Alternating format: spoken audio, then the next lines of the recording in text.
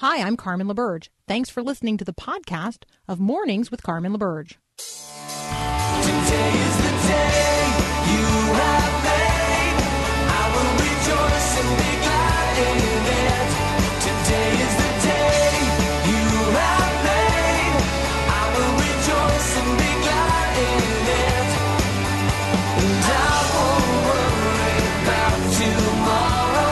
I'm trusting in what you say. Today is the day. Today is the day. So today is the day the Lord has made, and while we rejoice and while we are glad in it, we have brothers and sisters around the globe who are really struggling. And in all the ways that we might struggle as Christians here in the United States, and all the ways that we might imagine ourselves to be under some kind of persecution as Christians, the depth of despair of Christians around the globe, particularly those who have been internally displaced or displaced as refugees living outside of their homelands, and living in countries where Christianity is not the majority faith. It's really hard for us to imagine what's happening and the long-term effects of being displaced as a refugee. And so I want to have a conversation this morning with Juliana Tamaruzzi. She and I are friends. We have traveled together in Israel. She's the founding president of the Iraqi Christian Relief Council. I respect her work deeply. I love her genuinely. Juliana, welcome back to Mornings with Carmen. Good morning, Carmen. I'm so happy to speak with you again, and it's an honor to call you my friend. Thank you. It's an honor to call you my friend as well. I want us to start by reminding people who the Assyrian Christians are. We will have to distinguish again. We're not talking about people who live in Syria. We are talking about Assyrian Christians. Remind us who the Assyrian Christians are, and then we'll come back from a break, and I want you to tell people what is happening in the lives of Assyrian Christians today. But remind us what or who is an Assyrian Christian? The Assyrians from the Old Testament, if you recall, was the great empire, and our history is over 6,768 years old. We are also the descendants of the same Ninevites that repented from our ways through Jonah, when Jonah went to Nineveh to preach to them. Those are our ancestors. Assyrians are also called Chaldean and Syriac. We belong to different denominations of Christianity. Some of us follow Catholicism. Some are of the Church of the East, Ancient Church of the East, Assyrian Church of the East, and many of us are also evangelical. Today, we are about 3.5 million across the world. In 2003, in our ancestral homeland, Iraq, we were 1.5 million. Today, we're down to barely 200,000 because of the Islamic radicalism that broke out in Iraq in 2003. However, persecution is nothing new to us. We converted to Christianity through St. Thomas the Apostle, Thaddeus, and Bartholomew during the first century AD. And ever since then, really, we have been face to face with the sword. But we've steadfast held on to our faith. Our greatest genocide, aside from the ISIS genocide, was the Armenian, Assyrian, Greek genocide, which in fact, Representative Josh Harder of California just yesterday introduced a resolution to recognize officially the Assyrian genocide, also not just the Armenian and Greek genocide. So we are an ancient people. We've given much to the world, and we have paid a heavy price for being Christians. A lot of us are now settled in the U.S. The largest two communities are in Detroit and in Chicago. All right, so when we come back from a break, Juliana and I are going to talk about ISIS. We are going to talk about what happened to those 1.3 million Assyrian Christians who are no longer in their ancestral homeland. We're going to talk about where they are. We're going to talk about living as refugees, and then we want to talk about how we can support them. So that's up next here on Mornings with Carmen.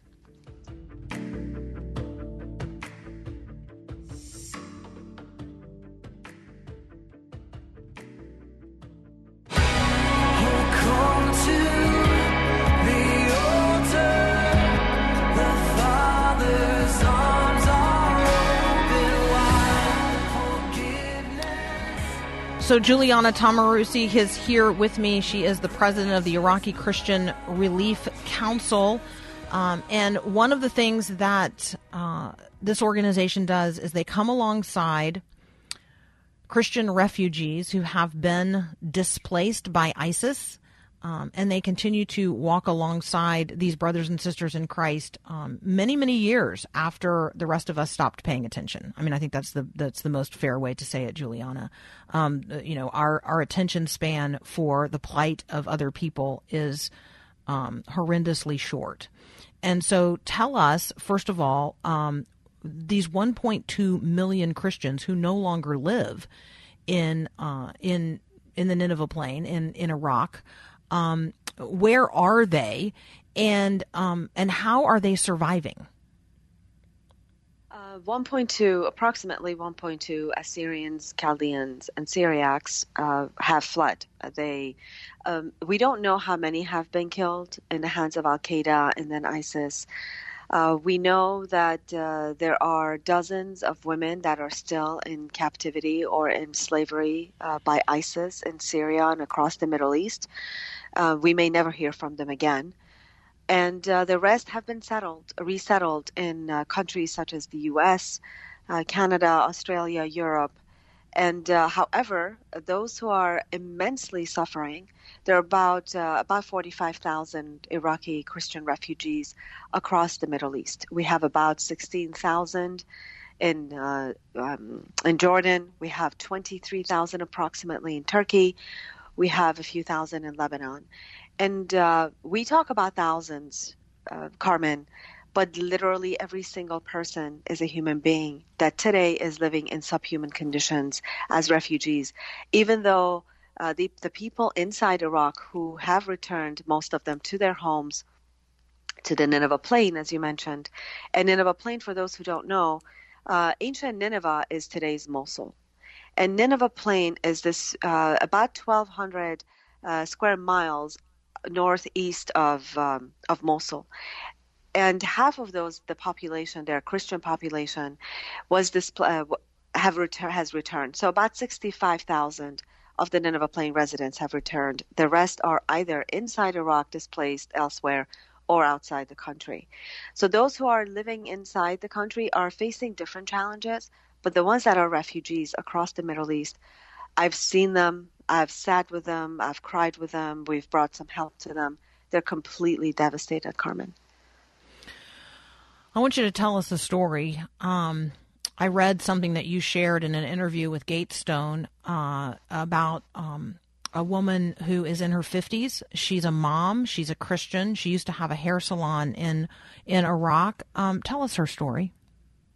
So Philos Project, the organization I'm a senior fellow at, takes young leaders every year to Jordan to allow the American Christians to visit with Iraqi Christian refugees. Otherwise, we will really never know and understand their plight fully.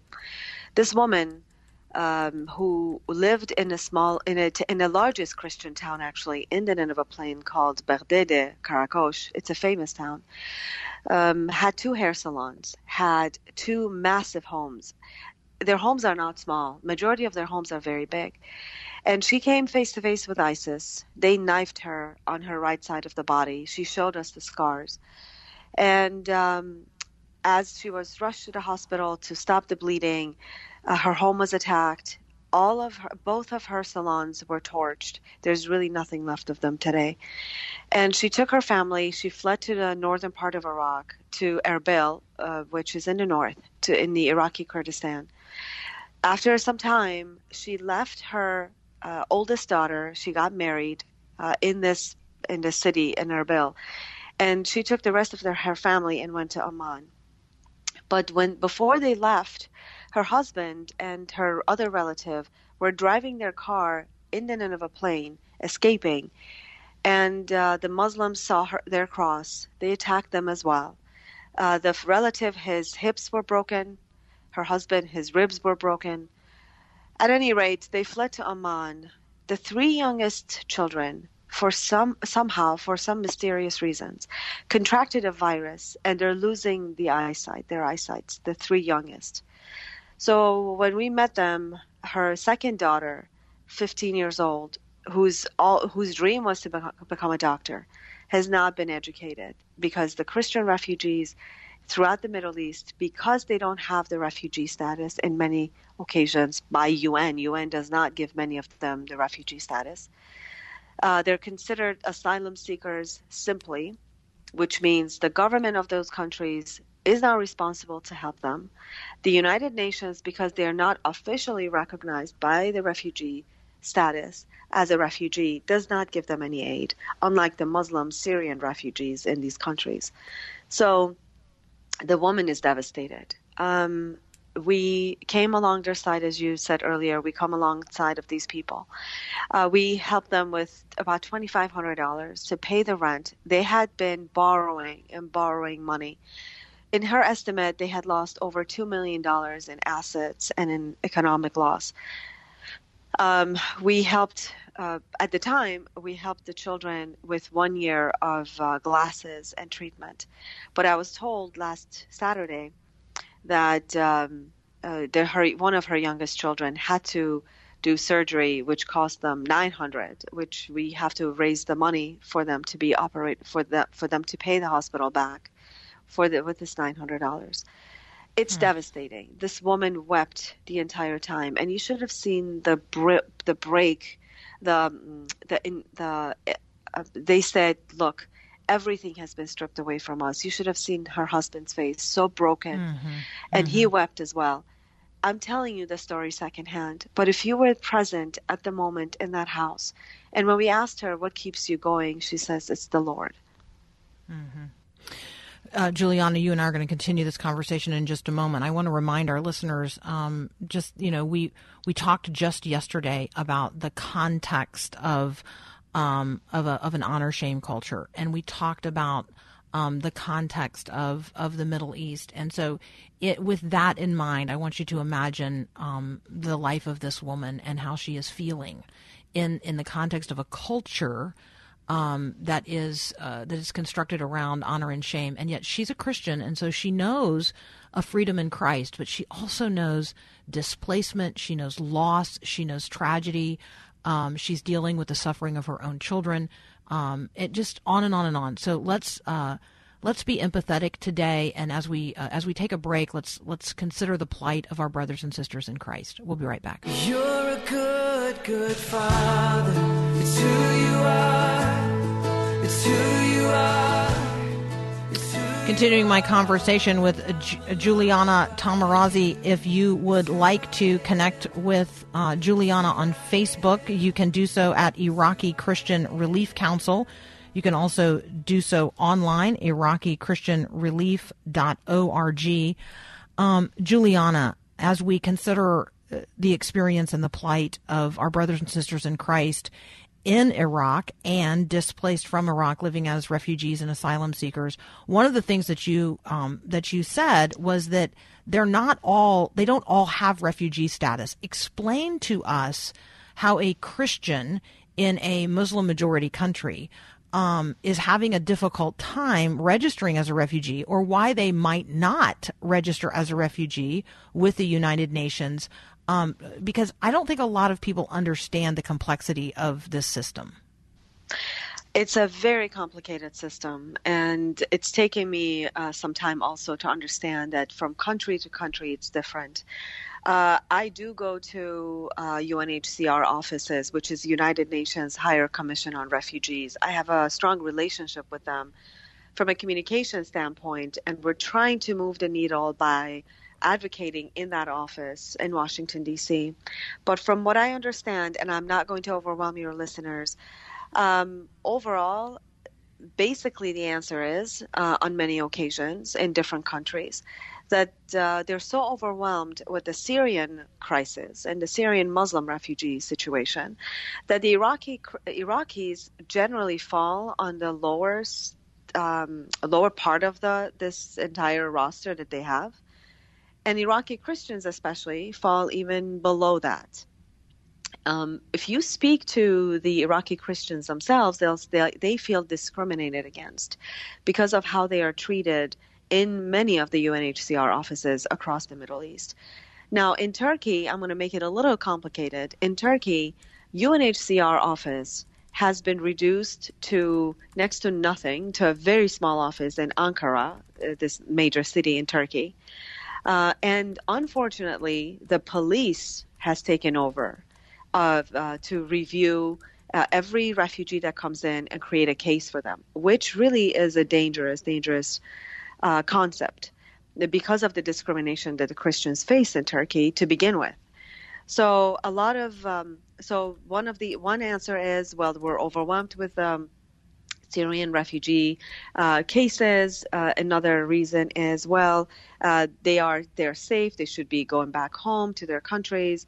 And because the United States does not allow many refugees to come in, because Australia and Canada have been overwhelmed, a lot of these people are being refused because they don't have the refugee status.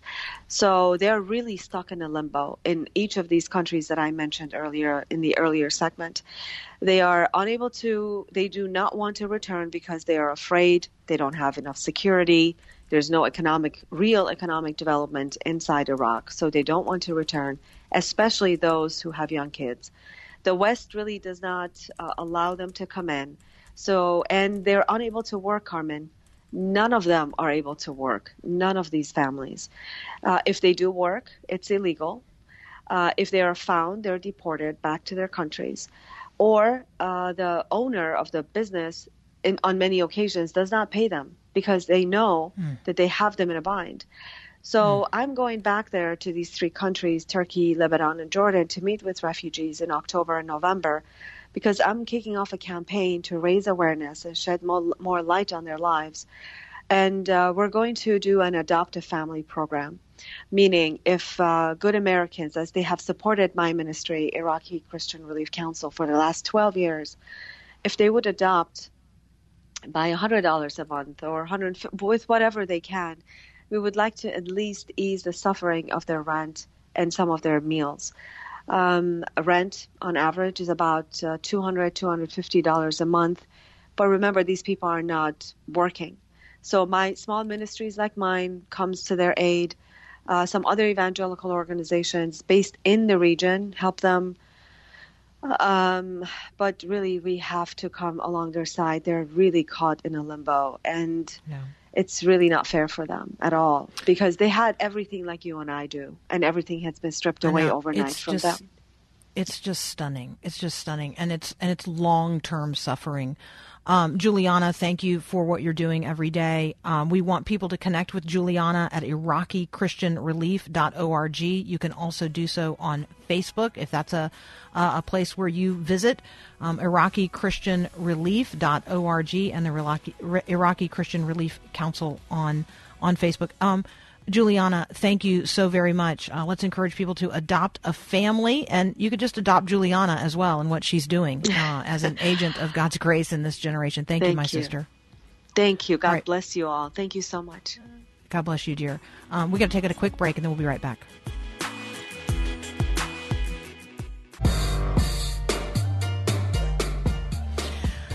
All right.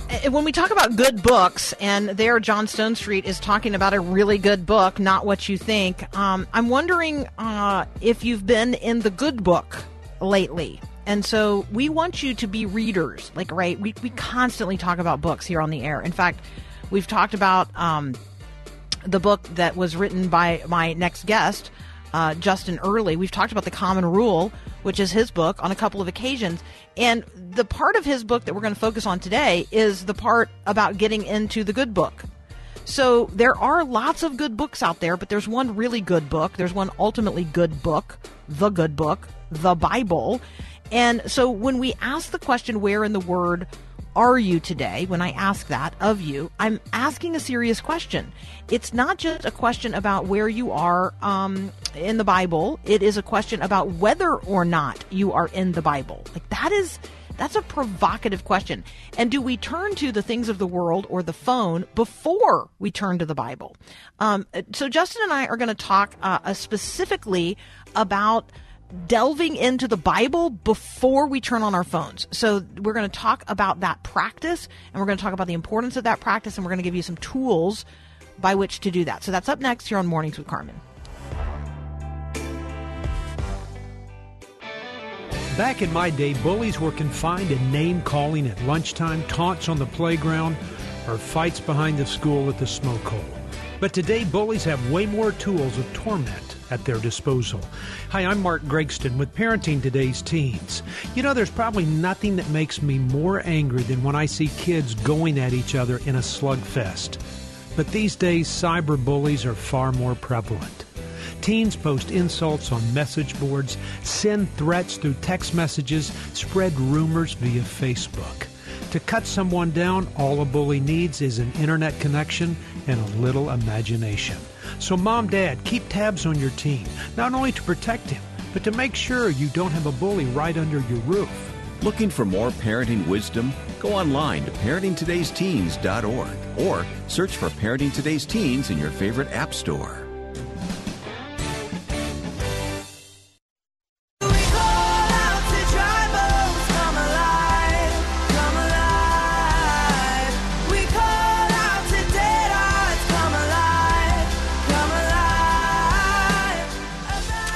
So when we talk about what we are doing as people of faith, and we talked about the practices of faith, I'm wondering if you have a practice that you follow, if you have a set of common rules that you follow that are helping you move forward and make actual progress, discernible progress in your walk of faith. We have talked on more than one occasion with Justin Earley about his book, The Common Rule. You can check it out at thecommonrule.org. And he's back today specifically to talk about one of these habits. And so, Justin, welcome back. Thank you. Glad to be back.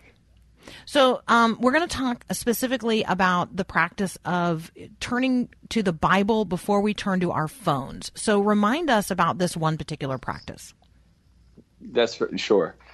This is the habit of scripture before phone. And in the common rule, there's 8 daily and weekly habits. This is one of the daily habits. And I think to make sense of it, you really got to think about what is going on in the morning. And I would say that the mornings are a time of formation. So whatever we turn to, we're going to become like it. And that's why we got to be careful.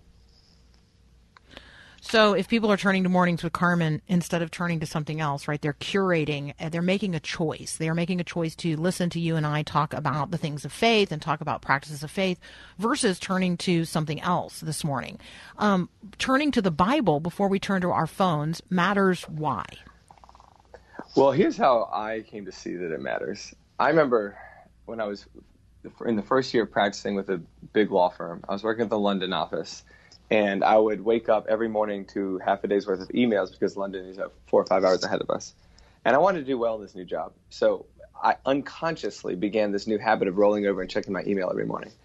And I didn't really notice that this might be a bad habit until one morning my son at the time, who was I think just like 7 or 8 months, woke up and he was crying. And I woke up and I was about to go comfort him. And then 3 or 4 minutes later, I'm halfway through composing an email to the London office, and I'm still sitting on my bed, and I had this wake-up call of how did I become more attentive to the cries of my office and the cries of my son? Because I don't want to be like that. Nobody wants to be like that. But I think what we find is that the phone has it's programmed this way, by a lot of smart people. It has a specific way of grabbing our attention first thing in the morning, and there are consequences to that. Okay, I love the way that you articulate that you experience this wake-up call. Right? Yeah, literally a wake-up call. Yeah, and this attentiveness. So you've used some words that I think are important and I don't want people to miss. We're talking about making a conscious choice and forming a conscious habit instead of simply making or falling into unconscious practices or habits. Talk about the intentionality related to turning to the Bible first before the phone. Sure. Well, because on the one sense, if you just think about maybe the story I just told, it can't just seem like a bad habit. That's not that big a deal. Just break the habit. I think what is important to realize is that when we wake up in the morning, we're not really just asking, what do we need to do today? Even though our heads might be asking our phones that question, our hearts are asking our phones in the world a much more significant question. That's, who do I need to become today? Who do I need to become in order to be loved? We are made like this. We're made to be loved. We're made to love, and we're always searching for that. the hole in our heart. And so when we intentionally choose to turn to Scripture first, to turn to the place where God says you're loved just the way you are. You don't need to earn your love through work today, but you can go out and work in love. Or you don't need to earn your love through trying to get as many likes as you can today, but you can go engage in love. You don't need to earn your love by worrying about the world today through the news, but you can go serve in the world. This order of realizing that we're loved and going to Scripture and remembering that and letting that seek deep down in us, that is so important to the way that we face the world. And that's why I think this intentional choosing of Scripture is really important in the morning. So one of the things that you invite people to do at thecommonrule.org is you invite them, if they've gotten to the place in their life where they need a reset, you're actually inviting people into that. Talk a little bit about the Common Rule Fall Reset. Sure. Yeah, I mean, this is, in one sense, part of life. We sort of go through seasons and we get, off or on track. And then there's also just the reality that I hinted at earlier, but it's worth emphasizing. I think technology is great, but it is programmed to be addictive. And so we go through these seasons where we have a good relationship with our phone or maybe our inbox. And then, it's hard. And so you might get out of whack. And I find that kicking off the fall, especially, as kids are going back to school, and maybe you're starting a new semester, or you're after Labor Day and your work is in a new rhythm, taking those first 2 weeks of that turn in the season and having a reset where you get back into your Scripture reading routine, or you break some of these bad habits of absence that you've had in your day because of technology. The Common Rule Fall Reset is all about that. It just walks you through habits for 2 weeks. It's meant to be done together. It's got a devotional guide with it. And it's just supposed to turn you into that season and say, love God and neighbor in this season. And here are some habits to help with that. So if you guys were to go to thecommonrule.org and look around, you're going to find the Common Rule Fall Reset. And this habit of intentionally praying and reading the Bible, particularly before the phone. So Scripture reading before phone. There's actually a list of readings there. I'm curious to know why. I mean, because it kind of looks like a random list of Bible texts. I mean, you got one from Job and Romans and Isaiah and Philippians and Titus and Colossians and Psalms, Ephesians, one of my favorites. But you've also, why this list of scriptures? Just curious. Oh yeah, no, that's a great question. I think when I was making this, I thought about what is somebody who's not been in the Word recently. What can I show them to remind them that this is the place where you realize who you are and who God is and why that's a great thing. And so the week 1 of the Fall Reset is about God being God. And it's the idea of looking at some passages of scriptures that almost shake us into reverence of saying, oh my goodness, there was someone who is big, is all powerful, is omniscient, is kind of awesome. A little bit like walking into an enormous landscape and you're suddenly shaken out of the reality that you're the center of things, and you're like, oh my goodness, the world is big. And then I think that the beautiful part about Scripture is that we're also loved. We're in this picture with a big God and love. And so the week 2 is called On Humans Being Human, and it just surveys some verses on how while we're strange, broken, and small, God loves us dearly. So Justin and I are going to take a quick break. When we come back, I'm going to ask you how your life has changed by adopting these habits and following the Common Rule. The Common Rule includes daily habits of kneeling prayer, the habit of a meal with others, the habit of 1 hour off your phone or the phone being off, the habit of Scripture before phone, and the weekly habits of conversation, curating media, fasting, and Sabbath. More with Justin Early about the Common Rule up next. God is on the move, hallelujah. God is on the move in many mighty ways. God is on the move. I'm talking to Justin Early about the Common Rule. You can check it out at thecommonrule.org. It's a book. It is a way of life. Justin, I'm curious how your life has changed by adopting these habits by living into this common rule? Well, there's kind of two answers to that. One, it changed drastically because this book was born out of my own crisis. And if anybody reads the book or goes on thecommonrule.org and maybe watches one of the talks, you'll hear about that and how I was a former missionary who became a corporate lawyer.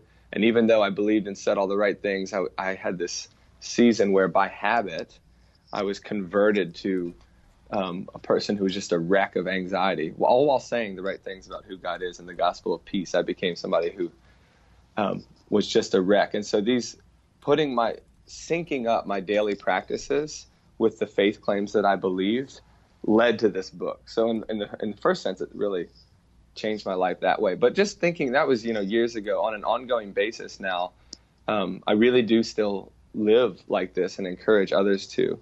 And I think that the way it changes me just often and every day in small ways is, if you think about the gospel, and that is that we're broken, but God loves us anyway. There's this sense where we go about our days, and there's all kinds of ways we can get knocked off track and experience our brokenness and hurt each other and hurt ourselves. And I find that when we punctuate our day with these habits that draw us back to who God is, whether it's scripture before phone or the daily habits of kneeling prayer, the habits of meals that push us into community, then we find little interruptions in our day, little snags that turn us out of that inward brokenness and selfishness and towards the love of God and neighbor. And what I found over the course of years is just that's the good life. It's not a pursuit of perfection and solving every problem. It's just saying this is a better way to live than having no structure to life, which is really just adopting someone else's structure. There's always some structure. And to say I'm not going to do anything is really to adopt someone else's structure, and that usually turns us inward into ourselves. But these habits are meant to flip us outward towards God and towards neighbor. So again, the habits are kneeling prayer, a meal with others, an hour with your phone turned off, scripture before phone. Scripture before phone, that seems like obviously first thing in the morning. I'm just curious, like the 1 hour off your phone, do you have like a particular hour that you turn your phone off, or hey, when I know I'm going to be with my family, then that's going to be my hour off how do you choose that one? There's a lot of times that this is really profitable for people, but for me, the way that I do it is right when I get home from work. And again, I'm a business lawyer, so I'm often helping people in the crisis of a good or bad situation.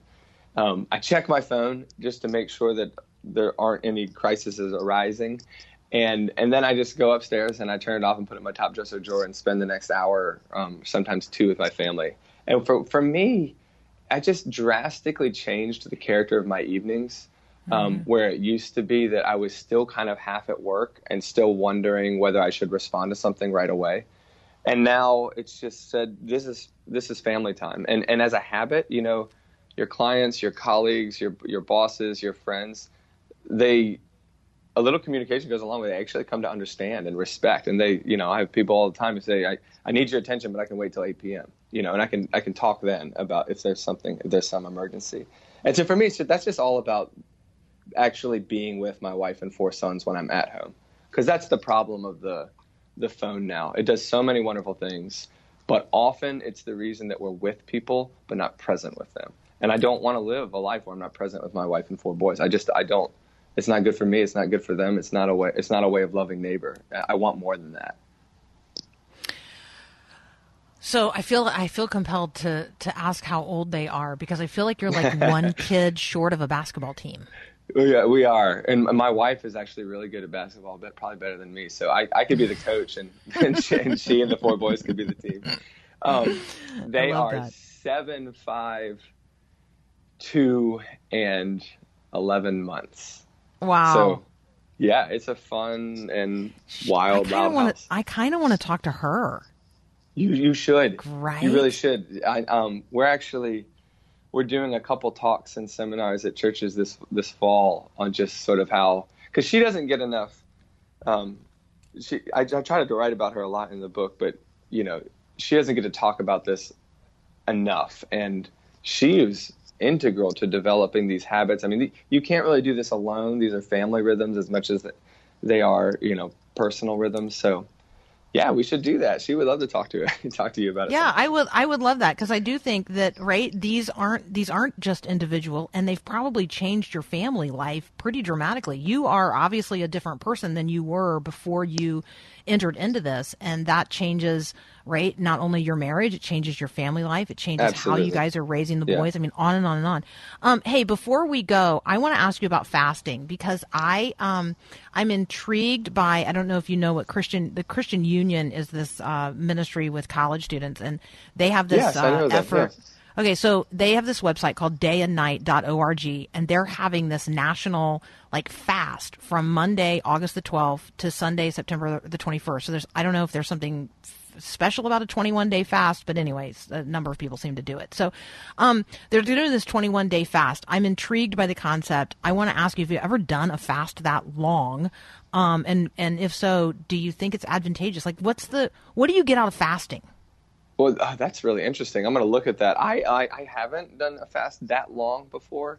Not from food. I mean, I do sometimes, maybe during Lent or other seasons, Sure. a fast from something or another for that long. But I just, in general, to answer the question briefly, fasting is just an amazing way of introducing restraint into your life to realize all the things that you actually rely on in worship that aren't God.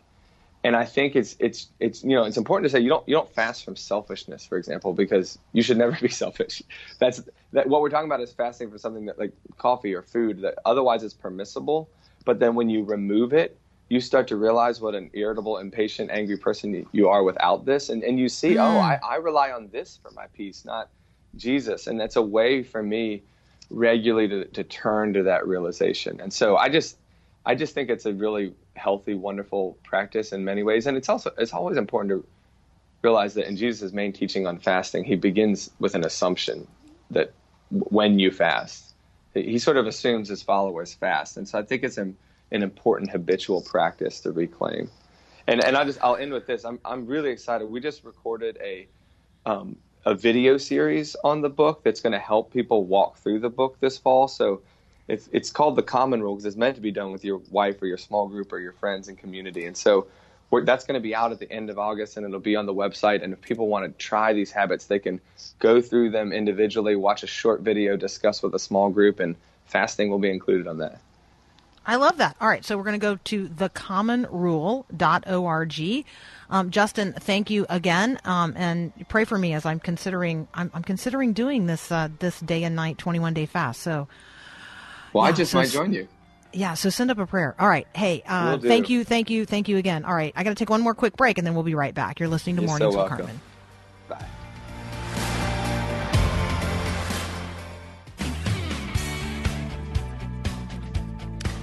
All right, so I'd appreciate your prayers today. I know that you guys are a praying people, and I genuinely appreciate that. I'm going to be speaking at Lutheran Week 2019. It's an annual gathering of the North American Lutheran Church. They're meeting in Indianapolis. Pray that God would use me to encourage them as they are seeking to walk in the Spirit as ambassadors of the King and the Kingdom, and as they are leading congregations across North America to extend the gospel. So pray for me as I'm speaking to them today. I'm praying for you that out of his glorious riches, God will strengthen you with power through his Spirit in your inner being, so that Christ would dwell in your hearts through faith. I pray that you, being rooted and established in love, may have the power, together with all of God's holy people, to grasp how wide and long and deep is the love of Christ, and know this love that surpasses knowledge, that you may be filled to the measure of all the fullness of God. Have a great day, and God bless. Thanks for listening to this podcast of Mornings with Carmen LaBerge from Faith Radio. If you haven't, you can subscribe to automatically receive the podcast through iTunes or the Google Play Music app. That way you never miss an episode. It's also available anytime at myfaithradio.com.